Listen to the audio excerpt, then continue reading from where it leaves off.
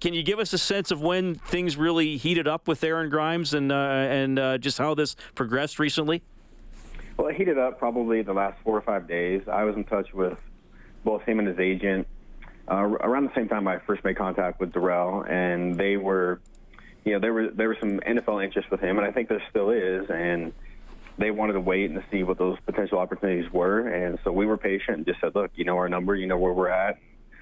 Obviously familiar with Edmonton, the team, the organization, all the guys in the locker room, so we didn't press too hard. I know a lot of other CFL teams were calling them nonstop, and a key component in this whole thing was Torrey Hunter. He deserves a lot of credit in this. He's our Northwest scout, and he recruited Aaron to the University of Idaho, so they have a very close relationship. So Torrey was in contact with him quite a bit. I was in touch with him and his agent probably 3 or 4 times a week, and about maybe 3 days ago, Aaron got in touch with Torrey and just said, hey, I think I'm ready to make a commitment here, and then I got in touch with both Aaron and his agent, and we started talking dollars and cents, and we got it done today officially.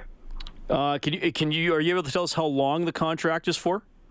Yeah, it's for the balance of the season. Having the opportunity at the end of the year to potentially have NFL opportunities was very important to him. So I think whether it was with us or any of the other CFL teams, that was going to be what it was for him. So it'll be for this year, and then if for some reason the NFL does not work out for him after the year, then we'll discuss again for moving forward in the next couple of years here in Edmonton for him. Right on. Brock Sunderland, Eskimos general manager, joining us tonight to talk about the signing of Aaron Grimes. He was a excellent defensive back for the Eskimos for 3 seasons, CFL All-Star and Grey Cup champion in 2015.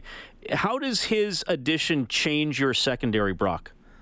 Well, it adds talent right away, and with, we've had 6 defensive backs and the 6th game injured in the past month and a half. So it brings depth, it brings talent, it brings a guy that was an all-star in 2015, and he can play any of the positions in the secondary from both corners, both halves. He can play Sam linebacker, a nickel here for us, and he can also play free safety. So it brings a lot right away.